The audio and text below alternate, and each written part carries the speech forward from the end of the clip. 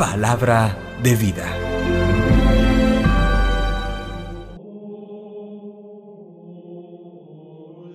De la profecía de Ezequiel, capítulo 33, versículos 7 al 9. Esto dice el Señor: a ti, hijo de hombre, te he puesto de centinela en la casa de Israel. Cuando escuches una palabra de mi boca, les advertirás de mi parte.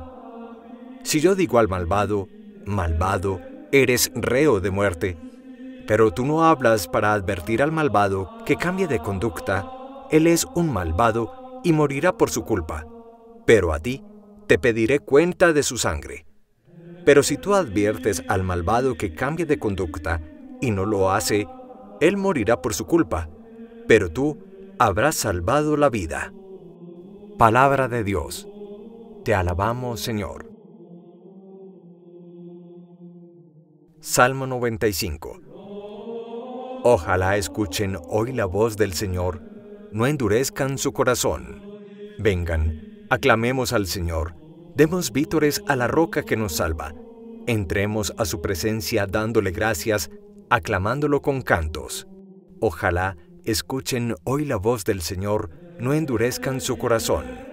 Entren, postrémonos por tierra, bendiciendo al Señor Creador nuestro, porque Él es nuestro Dios y nosotros su pueblo, el rebaño que Él guía. Ojalá escuchen hoy la voz del Señor, no endurezcan su corazón.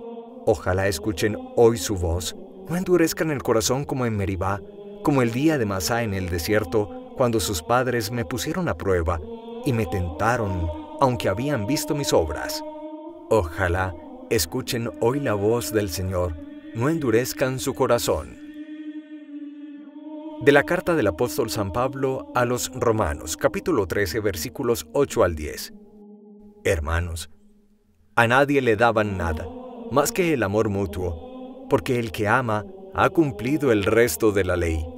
De hecho, el no cometerás adulterio, no matarás, no robarás, no codiciarás, y cualquiera de los otros mandamientos se resume en esto: amarás a tu prójimo como a ti mismo. El amor no hace mal a su prójimo, por eso la plenitud de la ley es el amor. Palabra de Dios. Te alabamos, Señor. Del Santo Evangelio según San Mateo, capítulo 18, versículos 15 al 20. En aquel tiempo dijo Jesús a sus discípulos: si tu hermano peca contra ti, repréndelo estando los dos a solas. Si no te hace caso, llama a otro o a otros dos, para que todo el asunto quede confirmado por boca de 2 o 3 testigos. Si no les hace caso, díselo a la comunidad. Y si no hace caso ni siquiera a la comunidad, considéralo como un pagano o un publicano. En verdad les digo que todo lo que aten en la tierra quedará atado en los cielos, y todo lo que desaten en la tierra quedará desatado en los cielos. Les digo además que si 2 de ustedes se ponen de acuerdo en la tierra para pedir algo, se lo dará mi Padre que está en los cielos, porque donde 2 o 3 están reunidos en mi nombre, allí estoy yo en medio de ellos. Palabra del Señor. Gloria a ti, Señor Jesús. Ahora hablemos del Evangelio de este día. Nos invita a la corrección fraterna y nos da el Evangelio como una bellísima pedagogía, como 3 momentos para corregir a un hermano. Antes de detallarlos, hagamos una breve reflexión afirmando que los papás no pueden renunciar al sagrado derecho y deber que Dios ha puesto en sus manos para educar, exhortar y corregir a sus hijos. Yo no entiendo por qué algunas modernas o supuestas modernas corrientes de psicología, de psicoanálisis, hablan de que un papá o una mamá no pueden corregir a sus hijos bajo el pretexto de que a ellos les tiene que dejar todo en el libre desarrollo de su personalidad.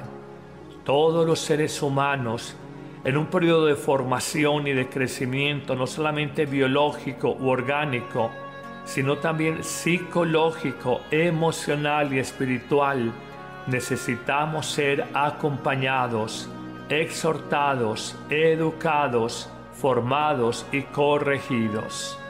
¿Cuántas vidas se podrían haber salvado? Pienso, por ejemplo, una joven adolescente que aborta. ¿Cuántos matrimonios hubieran podido ser sanados? Pienso en una pareja que no fue exhortada, no fue invitada a luchar por su relación conyugal. ¿Cuántas situaciones difíciles se hubieran podido evitar entrar a una cárcel si alguien, un papá, una mamá, un profesor, un sacerdote, un buen amigo, un hermano mayor nos hubiera corregido, exhortado? Es una mala interpretación del mundo de hoy, un malentendido sentido de libertad y de autonomía individual, pensar que no podemos exhortar, corregir ni decir nada a nadie. Tan claro es esto que el Evangelio nos invita a la corrección amorosa, a la corrección fraterna, como en 3 momentos. El primero, hablar directamente con la persona. El segundo, poner 2 o 3 testigos. Y el tercero, frente a la comunidad completa, hablarle, exhortarle, corregir a esa persona. Ciertamente la corrección es un arte. Ciertamente la corrección es un don de Dios y una tarea de nuestra parte cada día.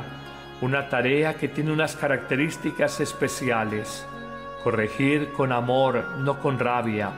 Cuando hablamos con rabia, cuánto daño hacemos. Corregir con amor. Corregir con humildad, no con soberbia.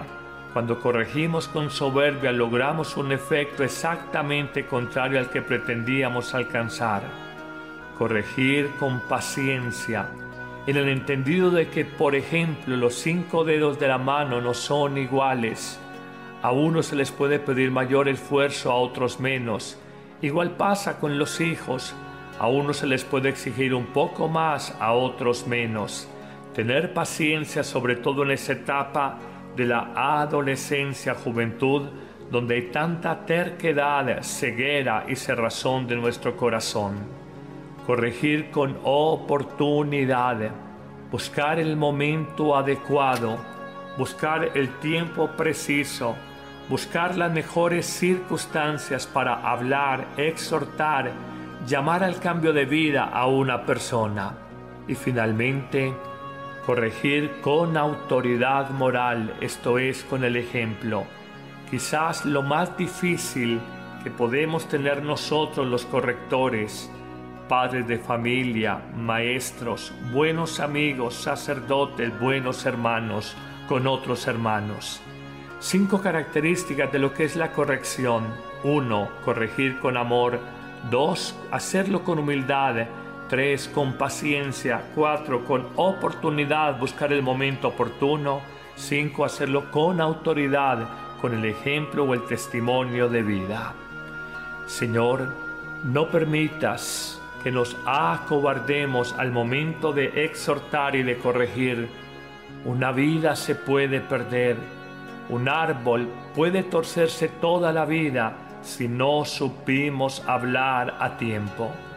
Señor, en la sociedad, en la cultura, donde cada uno hace lo que le viene en gana, y esto le llamamos libertad, danos la sabiduría para sabernos meter con la vida del otro, porque somos corresponsables de su vida, sobre todo en su proceso de formación, y saberles hablar y exhortar con amor, como tú lo pides, Señor Jesús. Que el buen Dios te bendiga abundantemente en este día, en el nombre del Padre, y del Hijo, y del Espíritu Santo. Amén. Grandes mensajes de la Biblia para vivir mejor. En septiembre celebramos el mes de la Biblia. La palabra de Dios es luz y guía en el camino de nuestra vida. Hoy vivimos con grandes miedos e incertidumbres sobre nuestro futuro personal, familiar y social. La Biblia tiene un mensaje revolucionario, capaz de transformarnos y renovarnos desde adentro. Vive con nosotros esta nueva temporada de septiembre, los días lunes, miércoles y viernes a las 9 de la mañana, en vivo, con el Padre Carlos Yepes. por nuestros canales de YouTube y en nuestra página de Facebook.